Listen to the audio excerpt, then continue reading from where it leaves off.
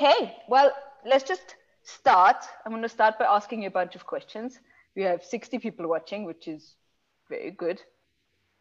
Okay, Simon, introduce yourself to us and tell us where you're from, tell us where you are at the moment.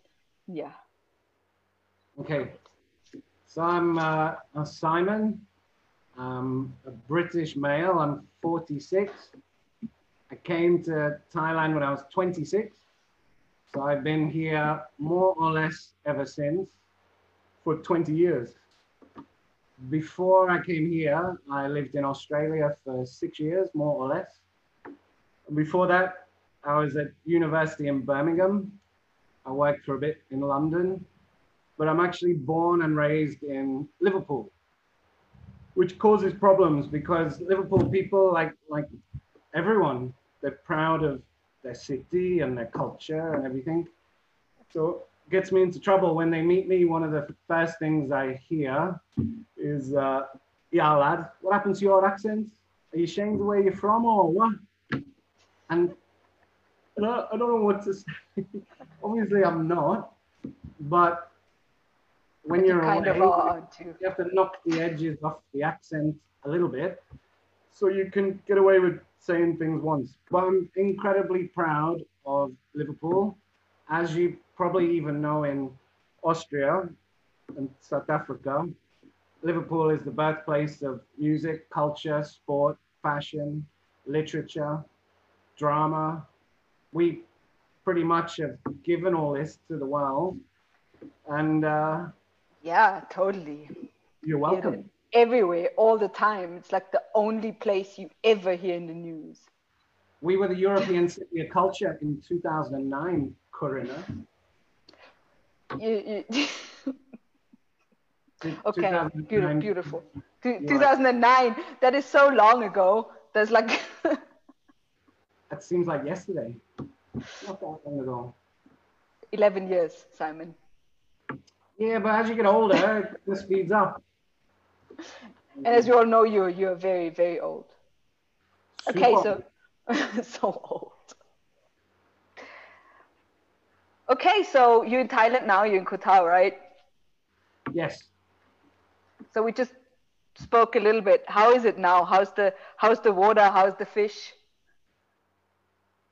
So what we say to each other is we feel like someone hit the reset button, the restart button on Koh Tao. And when I came here in 2001, sand was white, beaches empty. You know, some things haven't changed, but some things have. And we've gone back to much quieter, much cleaner, much more relaxed. And we really like it. The only problem, of course, is that we're migrant workers and we have to work. And if we can't work, then we're going to have to, I could have to go back to England. Liverpool. I'm not ready. I don't think England really wants me back. A 46-year-old diving instructor. I don't know. So we love to stay. We love it here. Everyone's pretty happy. Food got cheaper. Everyone's come together. I mean, it's happening all over the world, it seems. But the restaurants here are banding together, organized by a few heroes like Tom Otlick and Robert Kalquist, if that's how you say it. And they're cooking food for people who need it. Hundreds and hundreds of portions. There's like 400 to 600 portions per day. We're not a big island. We're 22 square kilometers. We have a few people here, but if people need help, they're getting it, which is great. And some of the people helping, you would never expected them to help. But it brings out the best in most people. And certainly here, this definitely works. Finally, we haven't cleaned our houses, but we've cleaned the island. We're trying. So yesterday, every dive center, every business, they told their staff, you must.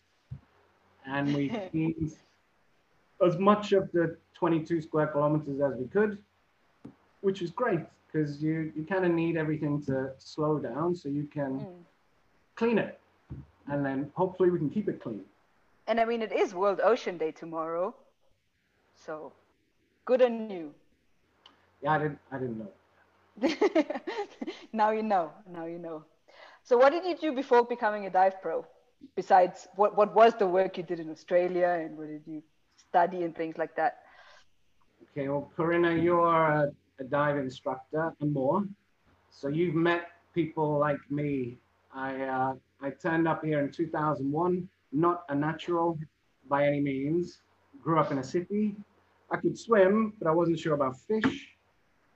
And I shouldn't really be here because I went to school, I did okay, and then university was left to me.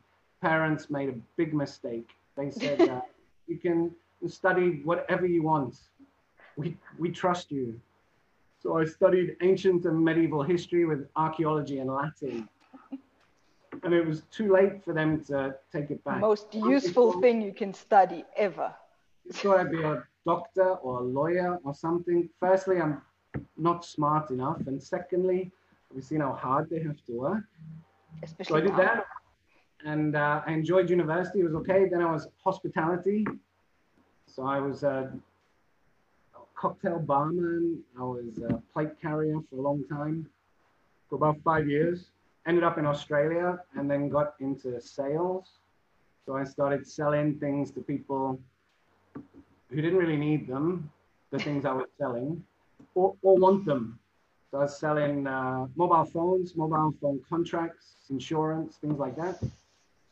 And then I got into sales management and a little bit of training. The money was good, but it's soul crushing for me, because the more you sold, the more people were, invested, and sometimes they weren't happy. And I'm not the nicest person in the world, but I didn't particularly want to be doing damage, doing harm. So then, after I had a chance, the last telco I worked for was OneTel in Sydney in Australia. They went bust. It's not my fault. And I got some redundancy money. And I came here to meet one of my best friends, Keith Angles. I got tricked into scuba, and I never really looked back. It's worked out really well. So I know you like cats. Oh, yes, I do. Where are all of my cats today? Okay, so you learned to dive in Koh Tao then. Did your whole diving career develop in Koh Tao then, or how did it develop? And was it all there, or did you move somewhere else to dive ever? I think it's important to remember your roots. So I was a terrible student. I bolted on dive 2 because I saw a sea snake. And no one told me about snakes, not swimming snakes. So I just went up. And then I aborted 2 of my deep dives on my advanced course because I was petrified. And then I don't know, I eventually got used to it and did lots of diving, but I worked at the bar. So Big Blue Diving, the dive center I worked for 20 years, pretty much. They give me a job to run their bar. Best job I ever had, but not sustainable, because you get up late, set it up, perfect sunset, friends would come, you drink with their friends, and then you stay up late, you go out. You can't do that forever. So I became a dive master in training for my health, and it worked. So I did my, as it was then, dive master in training. And then I DM'd from 2002 to 2006, on and off. Okay, I wasn't the best dive master ever.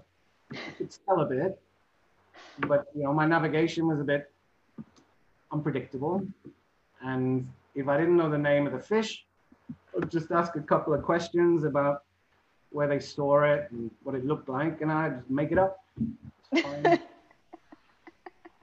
And then 2006, my boss, Jim Donaldson, he basically told me, do your instructor training. He says, we want to keep you, but you're not the best DM we've ever met. you think you should teach? So I did my PADI IDC in 2006 with Jonas Samuelsson, big shot PADI guy now. I think he's in charge of Something. Europe and everything else. Jonas, fantastic. He's one of the best trainers I ever met. And Kleis Gosvik, I think, who's not with us anymore, sadly, but Kleis was also good. Then I crossed over to SSI straight away because I had to. And then I taught full-time from 2006 till 2009. And then Al Stewart, who was a mentor for me. Al came and suggested that I go and do my instructor trainer seminar with him and Gary Hawkes. Did that really hard, but I enjoyed it. And then I think it was 2014, the first time I met you. I passed the assessment, the evaluation from Ronnie Kine and Andreas Wiss. And became... Which is a very strict evaluation. Well, they were harder on me than anything I've seen since, but it was good. I enjoyed it. And ITD, I think, since 2014. So looking back, I did check. Before 2007, all those certs are gone because I didn't get kept. But since 2007, I have 3,486 SSI certifications issued, 450 PADI, 1,240 have been SSI certs, professional, so dive guide and up. And I trained 47 instructor trainers and 12 instructor certifiers. It's quite impressive, isn't it? I'm one of those instructor trainers, by the way, for the ones out there who don't know. How quickly that role got reversed. But no manager or employer would ever call me the hardest working. But I've been busy enough. I've done a bit. Especially pros, a lot of pros. I think you're one of the instructor trainers or ITDs now that has done the most in the whole SSI system, definitely. Last time I checked, only Ronnie had more points, but I call shenanigans because Ronnie is employed and he crosses over entire centers, and all of mine are earned more than that. Well done, Simon. Well done. Thank you. So, how have you been keeping busy the last 3 months? Well, what have you been doing? When we had to close, we closed. And Big Blue Diving, they were really cool. They opened up the accommodation to Myanmar, Burmese staff, Thai staff, Western staff, said, if you need it, you can stay here for free. And they've been feeding us. They call it the Big Blue Soup Kitchen. So we get lunch and dinner every day, which is great. And we're getting, sometimes 2 meals and rice. So that feeds me and Maddie, my girlfriend. I mean, you can't ask for more from your employer than to offer free accommodation for all and free food, lunch and dinner. That was great. And then we all kind of stayed home and we were like, well, what's happening? But we're a small island and we've been incredibly lucky. We managed to close the island, I guess. And then we all started going out a bit more. So most of us are hiking, swimming, paddle boarding, or kite surfing, or literally never been so active. Koh Tao is like Rome a little bit. We have like 7 hills and we've been up and down every hill and we've been to the lighthouse and it was great. I mean, we're not congregating, we're not going to bars, we're not getting together in big groups. When it does happen, the police slam them, fine them heavily. But in our small groups, in our couples or friend groups, we've been, I think, outdoors more and exercising more and exploring our island more than we ever did. It's been great. And then there's this pre-order thing. I don't know if you get it where you are. So the restaurants and cafes will tell us the day before what they're planning to cook. We pre-order it, so they just make that. Then we turn up, we get it. Food's incredible. If we if we hadn't been hiking and things, I don't think I could get out of the house. So it's been great. And then I was very lucky. We had two ITC candidates on the island. They waited. They wanted to do ITC in April. Obviously, we couldn't do it. So we did it in May. Also, a assistant instructor trainer upgrade was Markus Leitinen from Finland. And the two candidates, Bane Leskovac, or what's his real name, Branislav, and Leonie, German name. So they were great. They're really nice ITC. And it was the first ITC for years where we didn't use the swimming pool because we weren't allowed. So we've been out at the beaches and the bays, literally no one around. We've had eagle rays come back to Japanese gardens. We had a whale shark on our first open water training session. And it was great. I don't think I've enjoyed an ITC as much in a while. So these guys are obviously spoiled now. If they would have to do training again. All three of them, Bane and Leonie especially, they're longtime Big Blue people. And Marcus has been on Koh Tao for a while. I think we all enjoyed it. Now all we need are some students to teach, and then we can carry on. So, yeah. Have you been doing anything online? I've taught one Nitrox 32, which was different but doable. Yeah, so I put the slides up and all that, and that was with Mike Speakman. I don't know if he's watching. That was good. And I've been in contact with, I think we had almost 200 people sign up for Science of Diving Specialty, which is incredible. Which is amazing. And still more because they're running out of time, I think. And then we had one Zoom webinar with old Big Blue from years ago. And I think we had like 38, 40 people or something from all over, from like Israel and Australia and Indonesia and Europe. It was really nice. I don't want to teach online forever, but it was easier than I thought. Mm-hmm. And what else are you going to do? Yeah, it's better than nothing. We've done so much online in the last few weeks, months. It's better than nothing, but it's also not the same. It is what it is, I guess. And but it's definitely something that like, especially academics and things, that will have a future even after this whole virus.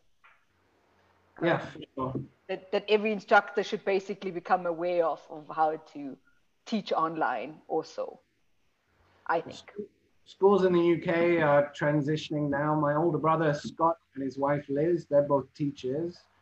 And Liz is posting how teachers are now giving their lessons online, which crazy. I mean, how can you control your classroom? You can just mute them, you know. I'm actually a friend of mine who's also a teacher. And she's going to miss the mute button so much. Yeah, maybe we need to hook up the students to gloves that we can give them electric shocks.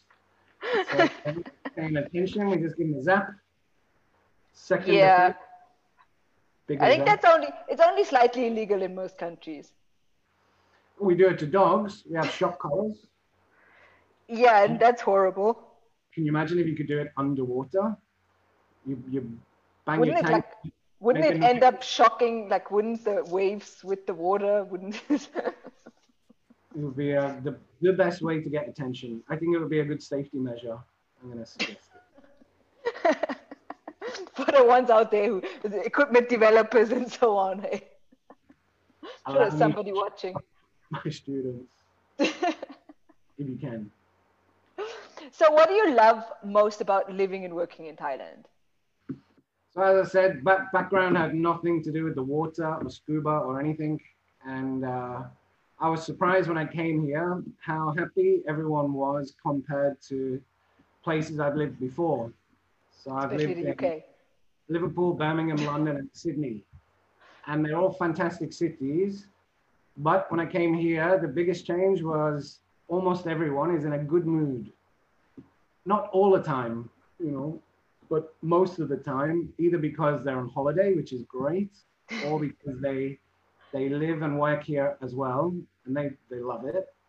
And that has a real powerful effect on most people, I think, but had a real effect on me.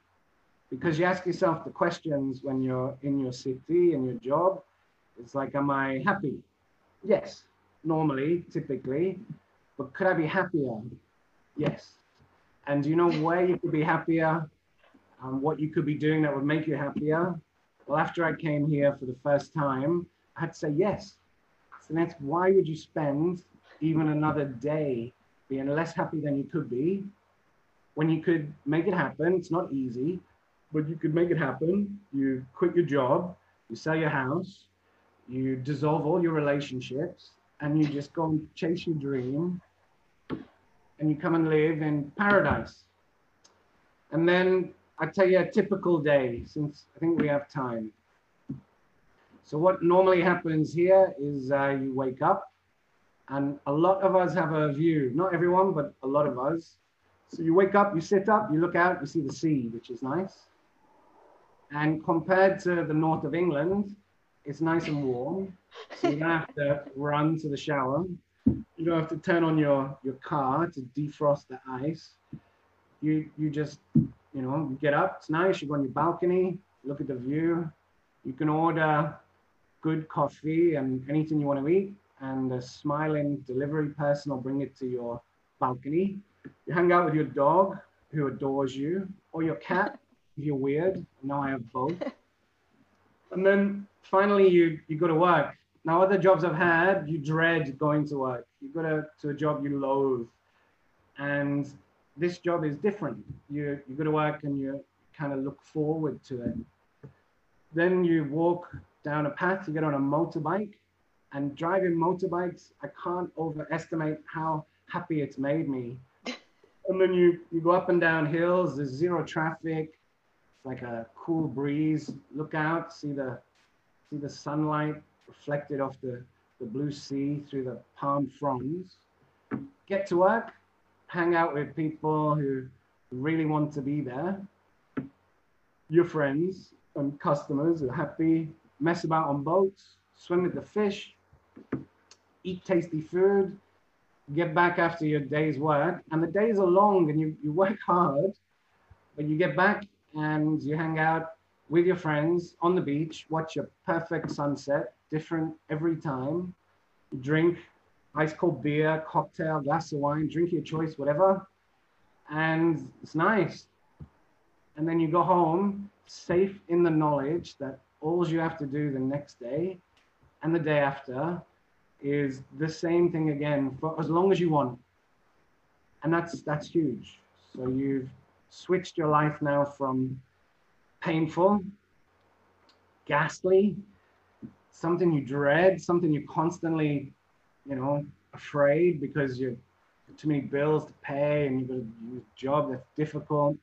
You drive in traffic with people trying to kill you, or you're on public transport with people who hate you. No one wants to talk. No one wants to make friends. You do your job, and then you have to come home and realize that that's it. That's it for the rest of your life. Or you come and do this for a year or more, 20. And I think everyone should. Otherwise, you're going to regret it. It'll be too late. And you should do it now. My email address is in the link. Right? We can put it there. Yes, no problem. It's one of the few products and services I've been able to sell without any hesitation to family, friends, people I really like, because it's made me happier than I can remember. And I would like them to be this happy as well. It is still the only job I've never called in sick for, unless I was actually sick, which is huge for me. That is impressive. Generally, genuinely happy to go to work. And that's something that not most people, because most people, they go to work just to get those like 2 weeks of holiday a year where they do what you're doing. Yeah, and it wasn't that hard. I mean, it's not easy. You can't just flick a switch or click your fingers and be here, but it was worth it. And then to come and live somewhere like Thailand has been amazing. I mean, I traveled a little bit as a young person, family holidays, and then a little bit as a young man. And Thailand was one of the places I came to. I think in 1995, I went to Koh Samui, but I always remembered as amazing. Well, there's the food. The food's amazing. There's the weather. I found out later the diving's amazing. Thai people, there's a culture shock occasionally, but you should get shocked. Otherwise, you just get stuck in a rut. And if you're patient and if you're a little bit lucky, you meet some of the best people you ever met. And then the people who live here are not your normal run-of-the-mill people. I mean, I realized after the cave rescue that Klaus Rasmussen, Ben Remnants, Ivan Karadzic, Paul, I think Paul was there for a bit. You realize that these people, they're heroes. They could have died. They did it anyway. And I've trained with them. I've hung out with them. It was great. Miko, I don't know as well, but Miko also a hero. I know him as well. And I don't think I would have had that if I'd stayed in the UK or Australia necessarily. I might have had it, but out here, it's been really good. That's nice.